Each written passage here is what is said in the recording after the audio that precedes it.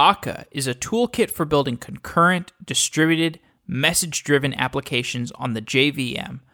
Akka provides an implementation of the actor model of concurrency, which simplifies concurrency by adding a lighter weight abstraction than threads and thread pools. Konrad Malawski joins the show today to discuss Akka and Reactive Streams. Reactive Streams is an initiative to provide a standard for asynchronous stream processing.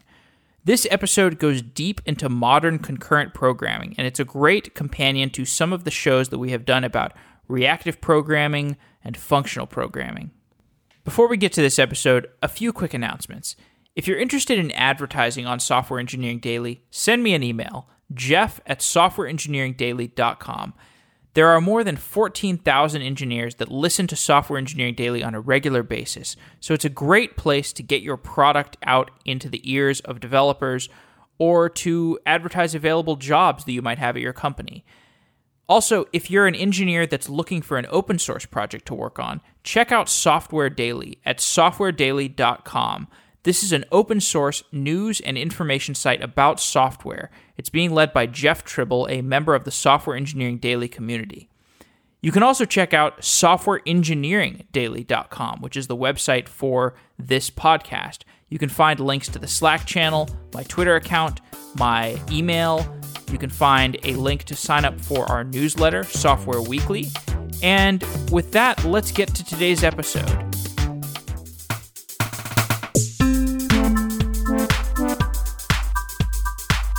Konrad Malawski is an engineer at Lightbend. Konrad, welcome to Software Engineering Daily. Hello, Jeff. Let's start by talking about Akka. Eventually, we will get into concurrency and reactive programming and all the other things that go along with it. But let's just start with, what is Akka? Okay, so for those of you who have not heard about Akka, the basically one-sentence summary is kind of like Erlang, but on the JVM. That's like the shortest description one can give. But it's a bit more than that. So yes, it's a concurrency toolkit, and not only concurrency, but also clustering and distribution. So it's all built around the actor model. So actors are pretty much at the core of everything we do, and actors are basically a concurrency and distribution model that allows you to very easily to build concurrent and distributed systems, because instead of thinking about threads, you just think about actors, and the only way actors communicate is through messaging. And turns out distributing message passing is, well, I wouldn't say trivial, but very native to the web. So it lends itself very well to distributed systems.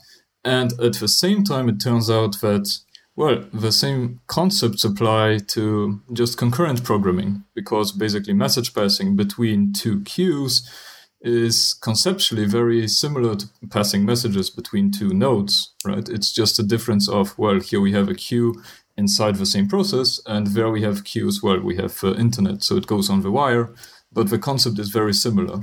So instead of, maybe last sentence here, so instead of turning it like some people have in the past to make method calls go over the network, and then it starts going a bit fuzzy, we go the other way around. So we take what is native to the network, so message passing, and use that locally as well.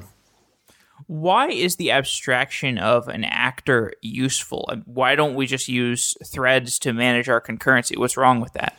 Yeah, so basically, threads are pretty heavy. So that's one of the biggest kind of differences with actors. So a thread, at least on the JVM, they're especially heavy because the stack depth is kind of pre-allocated for each thread. So a thread weighs more or less a megabyte sometimes. And an actor weighs, at least in the Akka implementation, more or less exactly 400 bytes. And that's all you have to allocate to have an actor running, and you get kind of the same behaviors. You get all the concurrency and parallelism you want, but you don't have a meg, wasting your space there. Are there some aspects of threads that we don't need that are giving us that extra heavy weight around a thread? Yeah, so actors are still running on threads, of course, but when you go really, really concurrent and parallel programming, you kind of realize that it's not like everyone is running all the time, right? And that's kind of what a thread is there for. It's there and it's running. And if it's not really doing anything useful, maybe it's sleeping, so wasting time, or maybe it's spinning, so again, wasting time. So what we do with actors is, instead of wasting time doing nothing, we just don't schedule the actor, and this time, which would have been wasted by the thread doing nothing, we allocate to another actor. So we're able to utilize the same hardware more efficiently than we would be able to do with threads. And maybe the biggest mind shift and difference between thread-based programming and actor programming is the share nothing concept. So in thread world, usually at some point need to pass some information from one thread to the other. And well, at least in the good old days, you would have a log, then the threads meet and communicate. Or you would have queues, so you basically start re-implementing Akka, and that's a big piece of work. So what we do in Akka instead is, instead of having these points where you meet and exchange this information or logs, we just pass messages. And turns out that is really, really efficient, because basically in the entire Akka code base, which is, well, a few 100,000 lines by now, we have maybe 2 logs, and that's only in startup of the entire system. And of course, locking slows everything down, and it causes all kinds of problems. So just to really drive the definition of actors versus threads home a little more, because we've done some shows about this, and I think people remain a little bit confused about it, speaking for myself. So in the actor model, is there, for example, a single thread and multiple actors are sharing the usage of that thread? Yeah, so that's the simplest case. In practice, you have a thread pool, so you have n threads, and n would be something around maybe 30, maybe 40, so a relatively small number. A bit more than you have cores on your system, but not much more. On the other hand, you have maybe 1 million actors, and that still runs perfectly fine. So yeah, it basically is a multiplexing mechanism. Got it. Okay, it makes sense to me.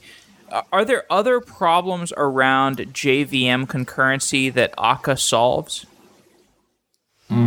I think most of the trouble around, I call it the good old way, which is also the Java way with threads and mutexes and these kinds of things. They really don't scale that well. So yeah, maybe you can survive 100 threads, but there's just no way you're going to have 1 million threads running on your system, right? So the biggest thing we address is just the scalability, but also, well, at least from my perspective, the ease of programming using actors.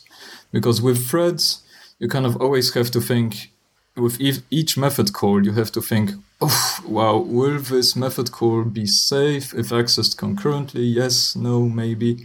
And it gets really hard. So with actors, we have this, we call it an illusion of single-threadedness. So the guarantee an actor gives you is that if you receive a message, so you get this message and you do stuff with it, and then you receive another message, and of course you can have some state inside the actor, right? So you have like a counter field, and on each message maybe you increment it. If you were to do it with just threading and multiple threads accessing the counter, well, you suddenly have to use maybe volatiles or maybe some locks and think about this shared state there. But with actors, we kind of take care of the memory visibility for you, and you have this illusion that inside the actor, it's as simple as programming in a single thread. So you can access this counter, you just increment it, you're done. And then the next message arrives, and even though you could be already on a different thread, because like I said, we're multiplexing, so you very often end up having a few messages handled on one thread, and then a bunch of other messages handled on a different thread. But from the programming point of view, you really don't care, because the actor model guarantees that you're safe to modify your internal state. So it's also simplicity, I would say. Mm-hmm.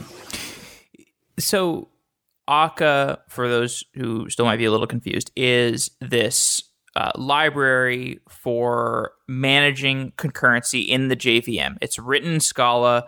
You can use it in a JVM language like Java or in Scala.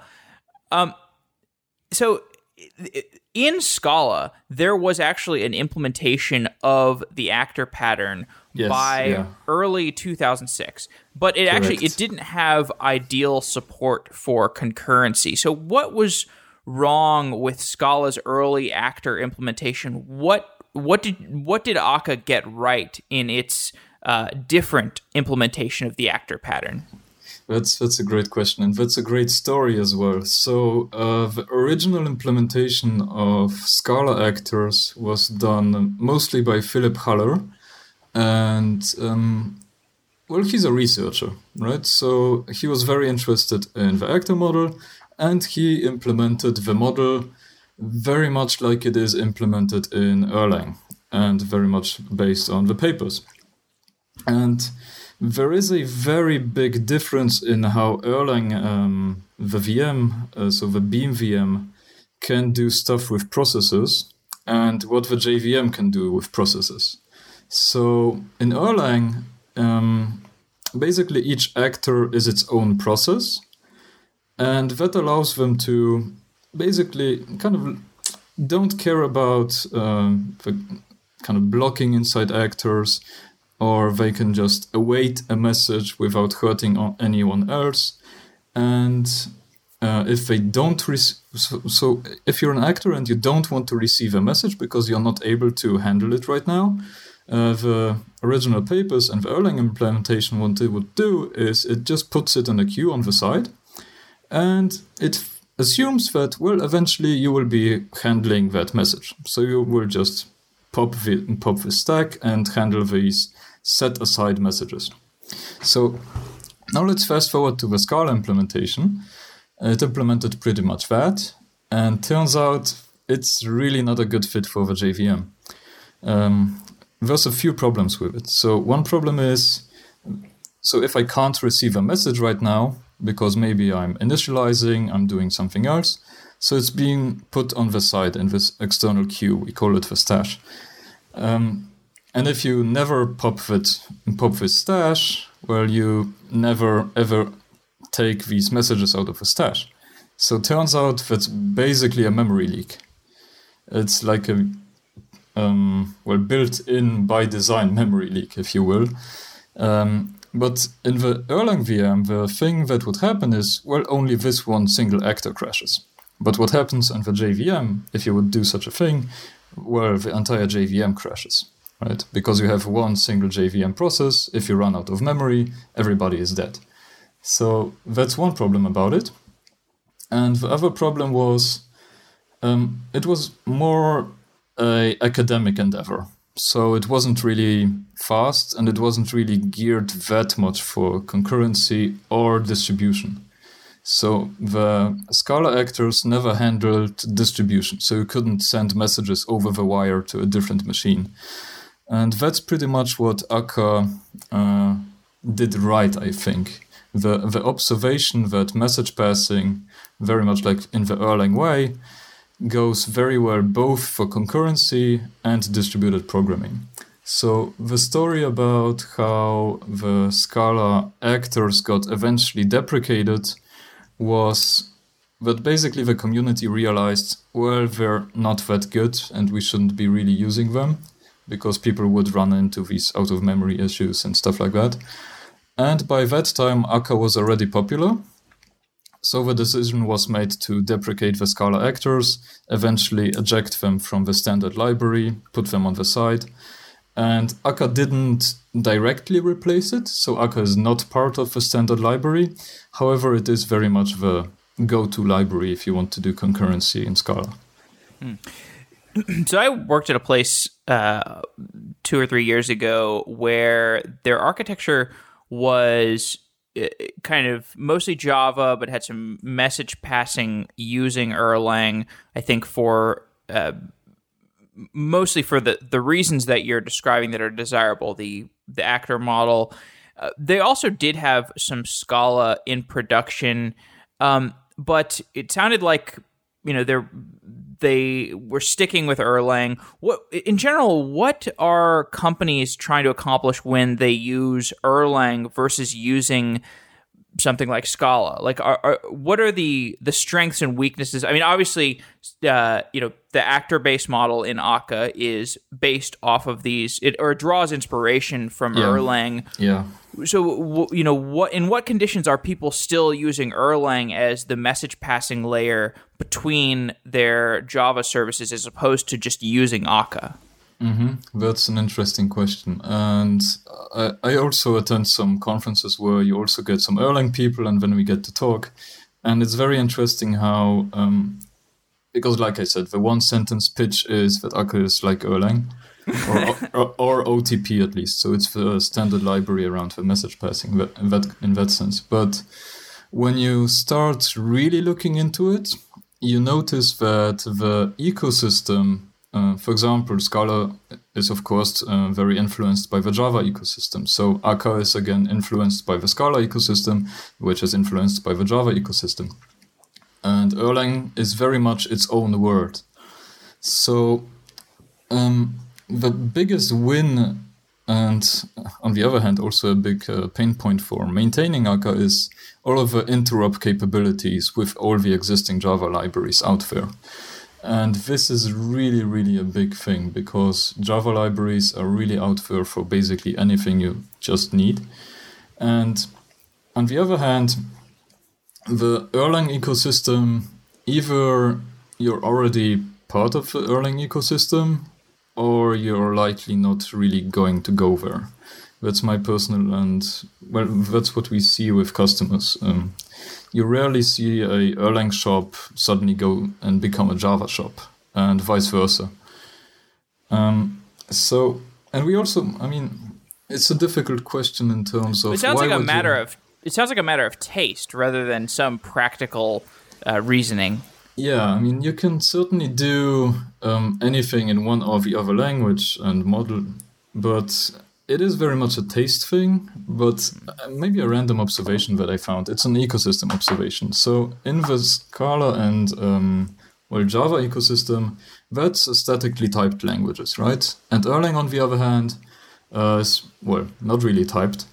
So again, it's a taste thing, but it's also impacting how people build these systems. So I was a bit surprised how people test Erlang-based systems. It's not that kind of many-tier, okay, here's my unit test, here's my integration test, here's my full-blown integration test of the entire system. So I think the entire feel of the system is very different. And again, this loops back to this preference thing. Right. So I want to pivot the conversation a little bit and talk about reactive programming. Mm-hmm. Can you explain what reactive programming is and why that's relevant to this conversation? Yeah, so reactive programming, we're, I guess, in the middle of the hype around that word. Or maybe, I guess we're at the peak of the hype. That's my personal kind of observation on it. But what is it really? The answer is a bit tricky. So back in 2013, I think early 2013, pretty much we as Lightband, so Jonas and some other guys from the industry, so Martin Thompson was invited there as well, authored the Reactive Manifesto. And already then, so why did even the Reactive Manifesto came to be? Because already then in 2013, there was a lot of confusion what reactive actually is. So everybody was using the word, but everybody was using it slightly differently. So, people would call, for example, things like RxJava. This is the definite reactive programming thing, right? On the other hand, people coming from a more distributed systems background would say, yeah, but we react to failure, etc., etc. So there was a problem around the word being very, very overloaded. So that was already in 2013. And I think we're still having this problem of the word being very overloaded, mostly because it's become very popular. And also there's a bunch of projects which have the word reactive in the name. like reactive extensions or RxJava or reactive Kafka, which we work on, or all kinds of reactive anything. And React.js, which has nothing to do with reactive programming. Yeah, exactly. And I mean, the actual origin of, let's pivot a little bit, because that's also adding to the confusion. So there's reactive programming, but there's also functional reactive programming. And people think that's the same thing. Well, actually, it's not. And functional reactive programming is very much originated back in the days in the Haskell community, but more recently, when it became popular as it is right now, it basically was revived by the Elm programming language, which is a nice front-endy language to kind of react on events, react on mouse clicks and stuff like that. And that wasn't really a new concept. This idea has been around for years, but it kind of took it to the mainstream. So now we have libraries like RxJava, Akka Streams, and maybe Reactor as well, which follow the functional reactive programming paradigm. But that's a piece of the pie, because that only handles the local abstractions, the threading things, but it doesn't handle reacting to failure, which really is when we think about reactive, that's really part of it, because you want to have a system that is able to react to increased load, then it can scale down again. So it's not just being an overpowered iterator, which FRP is. And I say that even being an author of one of such libraries, but really FRP is a small piece of the puzzle. Okay, so just to give people a better idea for what is actually going on here, we could talk about data streams and reacting to those events. Maybe you could give an example of, a prototypical example of somebody who is doing reactive programming. Yeah, so prototypical example. Well, I mean, quite honestly, Netflix would be the biggest example, I think. And they do it on all the levels, which I mean when I say reactive. So they do the scaling according to load. That's in my perspective, a part of reactive. And they also do the FRP threading model things, right? And it all then kind of pieces together. But it's this thing about you can't just do one layer in your stack reactive and call it a day, because yes, then you get some benefits and that's where you start out with, but eventually you'll notice that if a part of your stack is still very, very blocking, very monolithic, then you need to work around it, and this will quickly become the bottleneck. So the prototypical examples, so the Netflix example, they still struggle with a part of the system being in the old ways, let's put it this way. And that's part of the challenge with reactive, to see how we can evolve existing systems into actual reactive ones, step by step.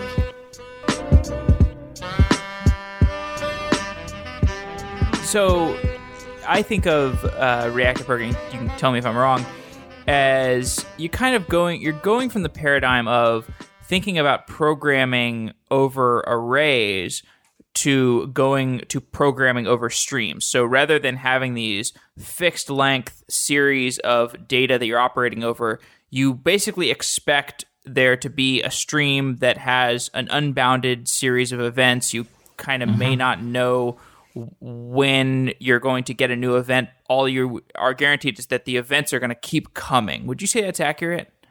I would say that's accurate for FRP. So That's exactly the functional reactive programming part of the pie.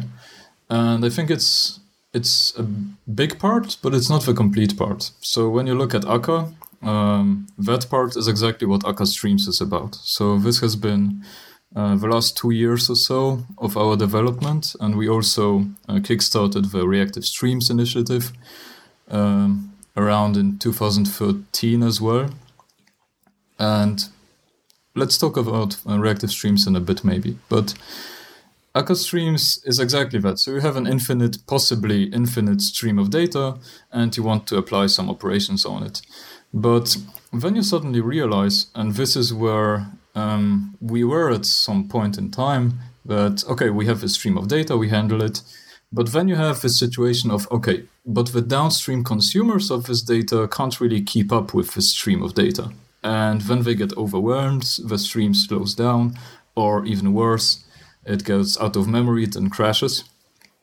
So this exact situation is what led us in 2013 to kickstart the Reactive Streams initiative, which was and is basically a standard. So it's not something you implement directly, but it's a common kind of way of handling these streaming, communication patterns, I say. But basically, all these libraries, so RxJava, Reactor, Akka Streams, they were at this point that, okay, we have a stream of data and it's kind of flowing, but then you want to handle this overflow scenarios. And this is where really the big challenge was.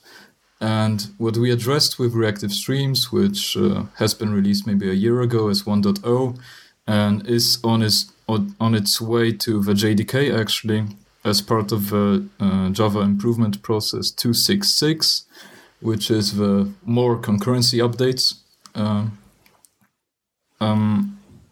So it's a protocol on a library level that basically defines how to handle these overload scenarios in a backpressured and safe asynchronous way. So, okay, let's take a step back before we get into reactive streams. Let's talk about backpressure. Can you define that term? Okay, so backpressure, maybe a new word for an old concept. It basically is flow control, right? So flow control, a concept not really new to the software industry, but we have kind of forgotten about it in the recent years. So we did have these stream processing libraries. Like you said, you think about your app as this infinite stream of data, but somehow we forgot that, well, different parts of such a stream can have different processing rates, and then buffers get filled up, and eventually you get a very crazily GCing system. So backpressure is a way to control the rate of sending messages between these stages in such a stream in such a way that no stage is really overwhelmed. And by overwhelmed, I mean has to, for example, infinitely buffer. And you can't really infinitely buffer in a normal computer because you have limited memory. So we basically avoid out-of-memory issues. And yeah, let's talk about reactive streams in a bit, maybe. Well, so yeah, and just to detail backpressure a little bit more. So if you have, let's say, a producer and a consumer model. So you have a producer that's making events and a consumer that is consuming those events. Maybe they're communicating over a socket. So backpressure is needed when the consumer of a data stream cannot keep up with the producer. The producer is making too many events to be consumed. The consumer cannot consume them at the rate that the producer is making them. The consumer typically has a buffer to deal with these events being sent by the producer. What sorts of situations in an application are associated with backpressure, and what has to happen in the relationship between the producer and the consumer to deal with that situation? Mm-hmm. So maybe first, when these situations actually happen. Yeah. And it's a very interesting shift in thinking when you... So, for example, we very often have customers or users on the mailing list that went from normal blocking applications. For example, they have some servlet in which they did everything blockingly, and now they want to scale out a bit more, so they come to Akka, and now everything is asynchronous, because that's our default. And, well, at the first moment there is asynchronous communication, we get into this situation that there is a producer and there is a consumer, even if you don't think about it explicitly this way, right? Because even if, in the case of actors, it's very explicit. There is a producer that is putting messages into a mailbox, and there is a consumer, which is the actor that is processing the messages in the mailbox. So there it's very explicit, which is also an upside of Akka because you can reason about it very easily. But even without Akka, just with threads, it's very much the same situation because, for example, if I'm scheduling asynchronous tasks on a thread pool, well, what happens if I'm crazily scheduling a lot of tasks on this thread pool and the thread pool can't keep up processing them? The same situation happens even if without thinking about messaging, just normal task submission. So the first moment you get into any kind of asynchronous programming, there should be some thought put into back pressure. So in this situation where the consumer has this buffer that's filling up with events being sent by the producer, what typically happens when that buffer fills up with messages and the consumer can't take any more messages? Yeah, so if we were to answer generically, then it depends. But let's start from the JVM answer. Well, you're basically out of memory and your system crashes because we have one shared heap for all the processes. That's, for example, if the producer and consumer are in the same JVM and we just talk about asynchronous messages between them. So then the entire app crashes. But the same situation could happen with a distributed application, that someone is sending messages or maybe consuming messages from a queue like Kafka, but consuming it and buffering it in memory, right? And then you try to process, but you can't really keep up. And then this process crashes, right? But eventually it ends up with processes crashing. What we have, for example, in Akka Streams is... So Akka Streams has built-in back pressure and it's enabled by default, which is a difference from RxJava. In RxJava, you have to think about back pressure and then, add it in a certain way. In Akka Streams, we thought that the moment you realize you need back pressure, it's kind of too late because things are crashing on production. So it shouldn't be an afterthought. So we just add it in there by default. And for example, whenever we have a buffer in Akka Streams, it has a specific behavior for the situation when it overflows. So for one thing, it shouldn't overflow because we have this back pressure mechanism, but you can put an explicit buffer there, and then you can say what it should do when it overflows. And the decisions are basically drop all the elements that you had in the buffer. So when you have a clean state, you missed some data, but at least you can survive now. Or maybe drop the oldest element that's still in the queue, or maybe drop the newest element. And turns out that this is actually sometimes even a business decision, what we want to drop from the buffer. So imagine you're subscribing to a stock ticker or something like that. And you have a buffer of stock value from the last, few minutes. And you keep getting new updates for the stock value of a certain stock. So if that buffer overflows, I simply can drop the oldest value of that stock because it's not really helping me right now. I need the newest value of that stock, right? So by making explicit decisions about that, we're able to model very interesting things that actually do loop a little bit back into the business decisions. So I think we can get here into the discussion of reactive streams. What is a reactive stream? Okay, so reactive streams, like I kept trying to get into the topic too early a bit. So it is a surprising answer to some people because it's a topic that's coming up online and there's presentations about them. And then sometimes people think, so I should be... using reactive streams, which is both true and false at the same time. What I mean by that is, and when we started with the Reactive Streams initiative, we called it not API, but SPI. So we called it basically API for implementations thereof to communicate between each other.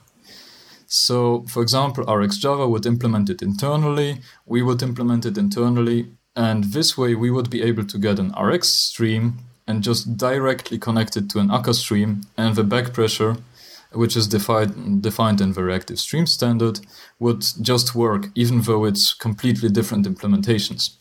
So it was an explicit goal to be a interop protocol that's meant for libraries to implement, and then users would indirectly benefit from that. So what I mean by saying you should and shouldn't be using reactive streams at the same time is no one... So let's say I'm at a company, I'm writing a project. I really shouldn't be implementing reactive streams directly because, well, it's a really, really low-level concurrency protocol, I would even say, that's really hard to get right. So my part in that initiative was writing all the tests and TCK that would do all the crazy behaviors that we try to guard against. And really there's, well, maybe not hundreds, but at least 100 of crazy edge cases you need to watch out for when implementing reactive streams.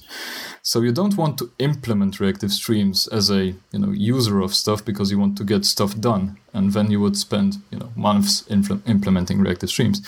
Instead, what you want to do is know, okay, this library, it implements reactive streams, so I have these and these guarantees, the guarantees being the interop guarantee with other libraries, and the back pressure guarantee, which we can talk about in a bit in detail if you want to.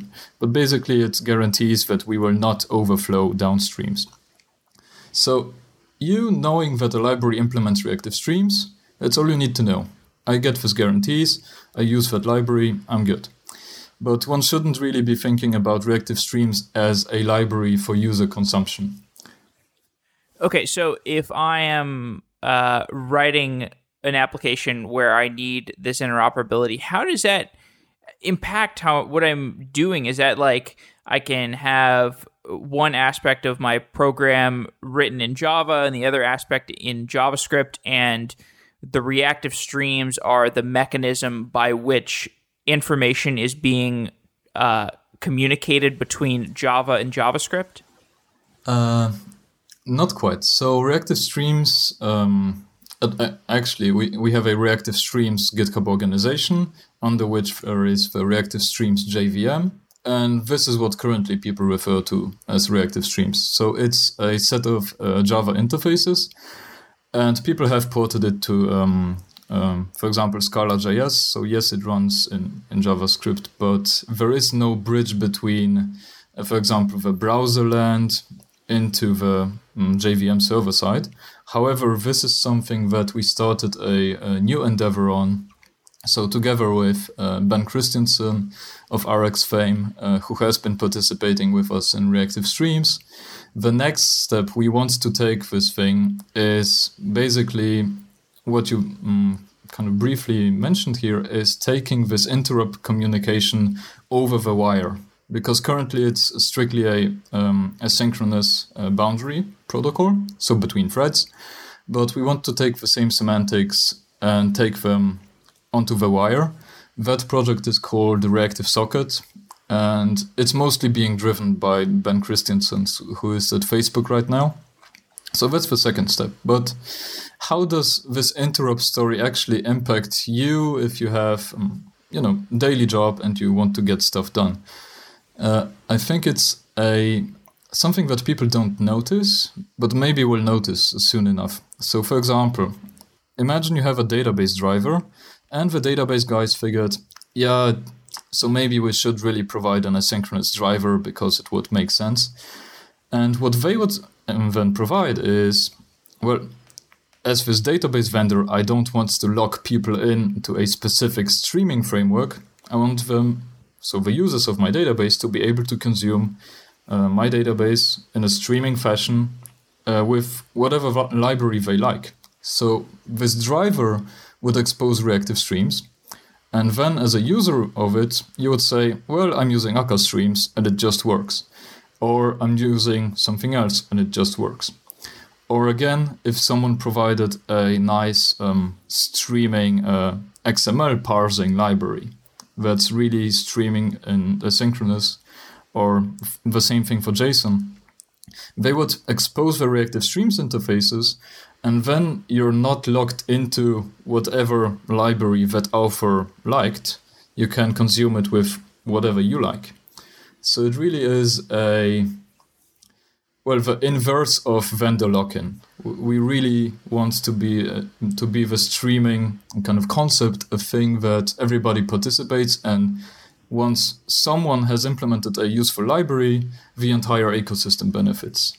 So it's more like interoperability here means whether you are in JavaScript or the JVM, you have a similar experience when you are programming streaming applications. Is that accurate? It's not quite about the different languages still. So we're still in the same JVM. So let's use the Java case. So let's say there's a reactive Mongo driver, right? And Mongo suddenly has a streaming interface, and they provided a reactive streams iterator, basically. So you can get a stream of documents from that Mongo thing. And so reactive streams don't provide any kind of API that is actually nice to use. So it doesn't provide map, it doesn't provide filter, it doesn't provide any of the nice operators. It's just the minimal APIs that would allow you to make this back pressure work across libraries. So you need to use something to consume that stream, because you won't be, doing the low level thing all the time. You want to do a map and a filter on these streams. So you basically just take an Akka streams, connect it to this database thing, and it just works, and you get all these operators from the Akka streams library. Okay, all right. So we're talking here explicitly about Akka reactive streams. I guess what I was confused about is I was thinking that reactive streams was something that you implemented it in Akka, and it's also offered in RxJS, and that's actually relevant here. But you're talking purely about the Akka ecosystem. No. So reactive streams is a zero dependencies for interfaces library. And that has zero to do with, well, yes, we did mostly drive the initiative, but the Rx guys and the Reactor guys and a bunch of other projects participated in that. And basically everyone agreed what we need as this minimal API that we can communicate between RxJava and Akka streams and Redpack and RxNetty and all these different libraries. And they internally communicate over this library. So instead of everybody having a vendor lock-in, so if you use Rx, but someone in Akka ecosystem made a nice library, you can't use it because, it's different streams. You don't care which streams someone implemented the library with, because, hey, it's a reactive streams compatible thing, I can just use it. Okay. Well, let's talk a little bit more about the way that back pressure is handled in reactive streams. So there is a dynamic push-pull style of back pressure. Can you define what pull-based back pressure and push-based back pressure is, and what the dynamic push-pull style for reactive streams is?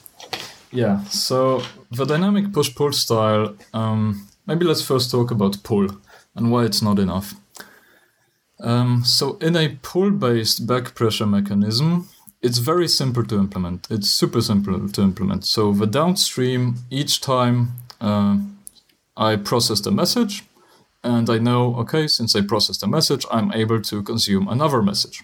So I pull from the upstream, hey, now you can send me a message. The problem with that is a lot of overhead, right? Because for each message, you need to pull the next one and pull the next one.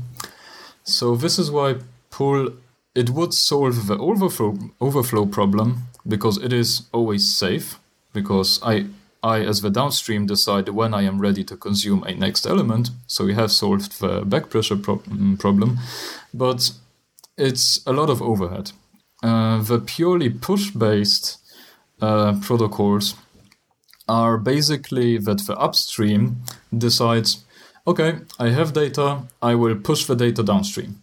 And I, as the downstream subscriber, may or may not have space in my buffer, and then I need to do something with the buffer that is overflowing, right? So the strategies I talked about with dropping the buffer, dropping the oldest element, etc., that's a flavor of basically accepting the push, and then I deal with it somehow.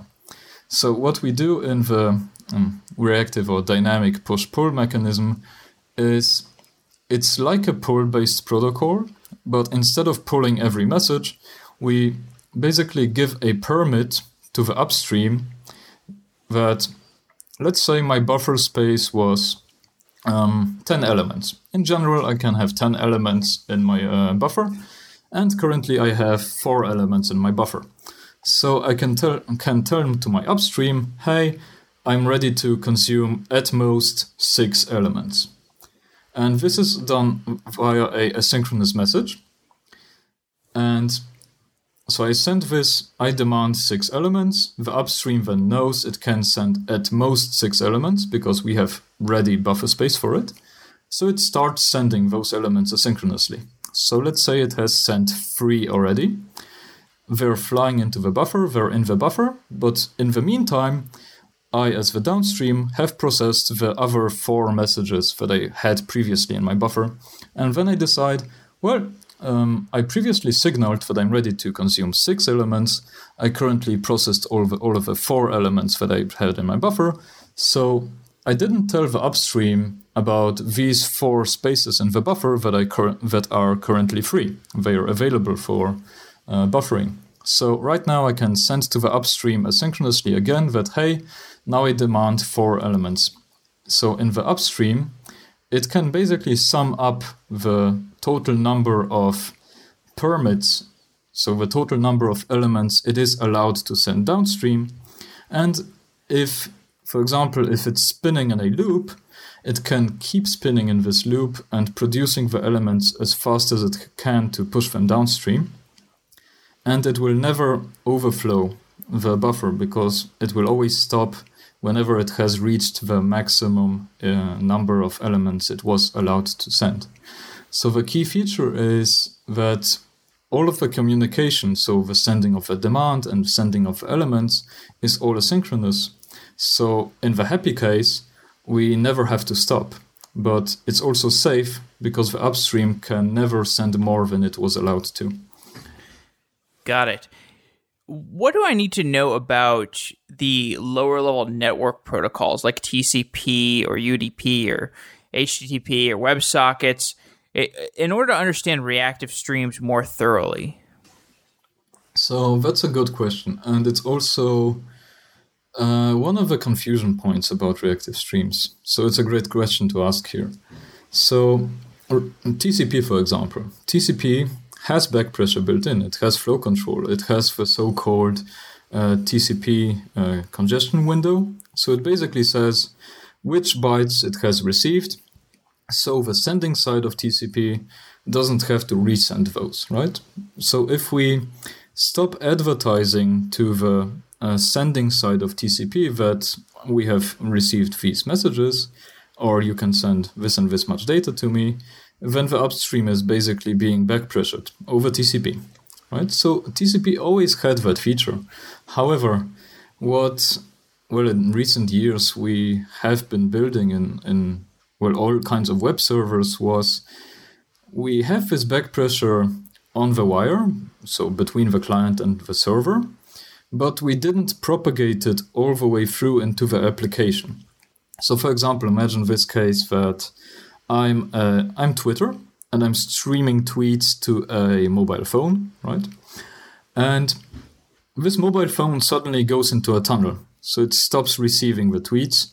However, the server keeps generating the tweets, right? It keeps crunching them, generating the live data for us, but it really doesn't have to. It doesn't even have to parse or prepare the tweets because the downstream, so the mobile client, is in a tunnel and won't be receiving the tweets anyway.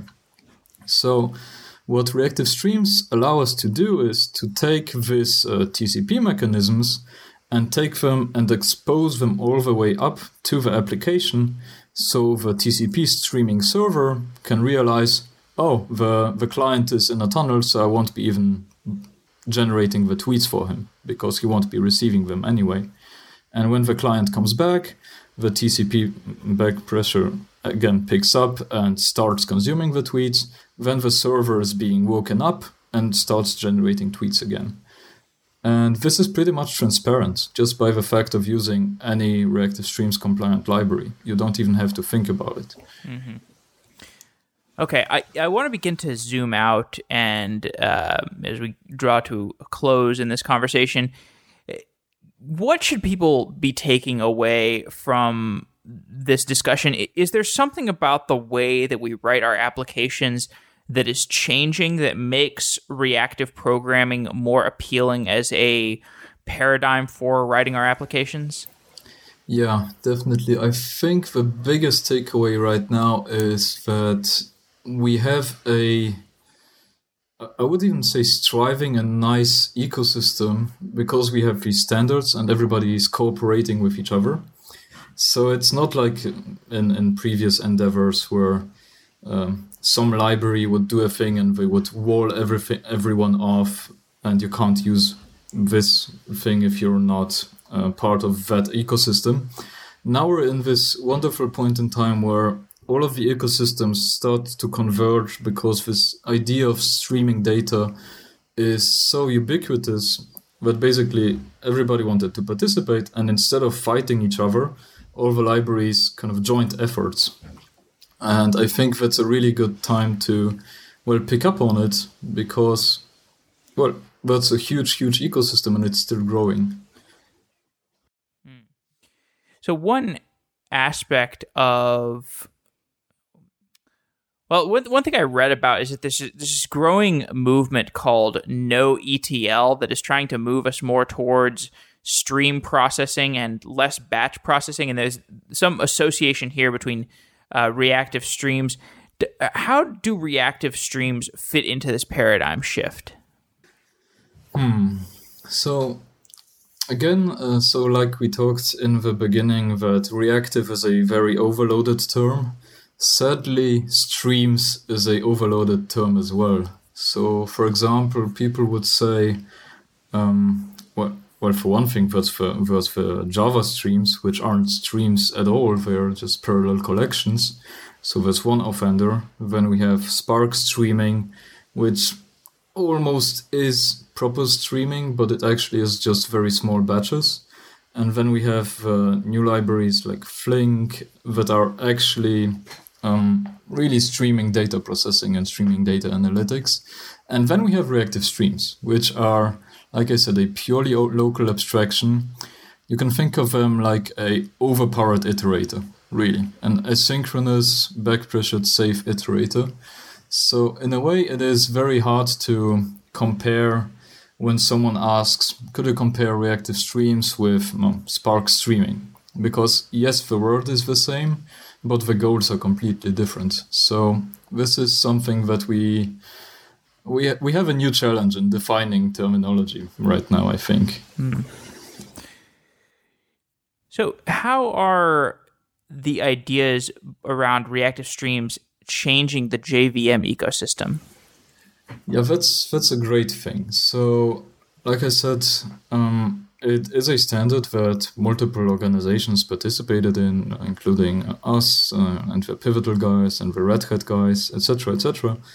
So, and it wasn't really done through the usual JCP process that would have taken, committees voting on APIs and ballots and stuff like that. But it was really a need of the entire Java community to come up with this common API that all of us felt we needed. And then it turned out that it's so useful that it's worth to include in the JDK. So now it's not only a random library that everybody is implementing the APIs, but it actually will be included in JDK 9. It will be the Java util concurrency flow. And that's basically a copy-paste of the reactive streams interfaces. So it also shows that with enough cooperation and need to do something important, we're able to move the Java ecosystem forward in ways that we previously thought is impossible. So there are all these companies that are using reactive streams and contributing to the projects. Netflix, TypeSafe, Red Hat, Pivotal. Could you just close off by maybe talking about why reactive streams are relevant to these different companies, how they are using streams in production? Mm-hmm. Yeah, so I'll start with 2 sentences about us and then the other guys, because I have most context about us. So the reason we came up with why we need this was basically, so TypeSafe is also the company behind, currently Lightbend is the company behind the Play framework. And in Play, there was a way to do streaming APIs, and that was very Haskell inspired. So then it wasn't a very good fit. Then in Akka, we also had some backpressure protocols, but they were a bit hard for users.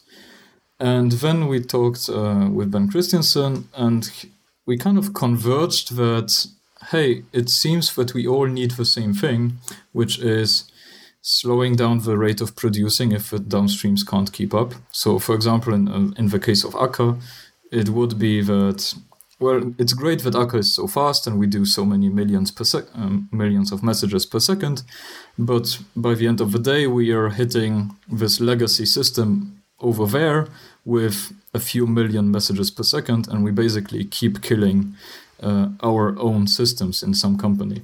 So we really needed a way to do as fast as we can, but not faster. And then it turned out that many other companies, and like I said, the RX guys, the Netflix case was exactly that. They were having trouble with, let's not kill our own servers, right? And turns out everybody was tackling the same problem, which is why the movement came to be and everybody participated. All right, Konrad. Well, thanks for coming on the show. This has been an illuminating conversation about reactive streams and Akka, and really glad to have had you on. Yeah, thanks for having me. Thanks to Symphono for sponsoring Software Engineering Daily. Symphono is a custom engineering shop where senior engineers tackle big tech challenges while learning from each other. Check it out at symphono.com/SEDaily. That's symphono.com/SEDaily. Thanks again, Symphono. Wow.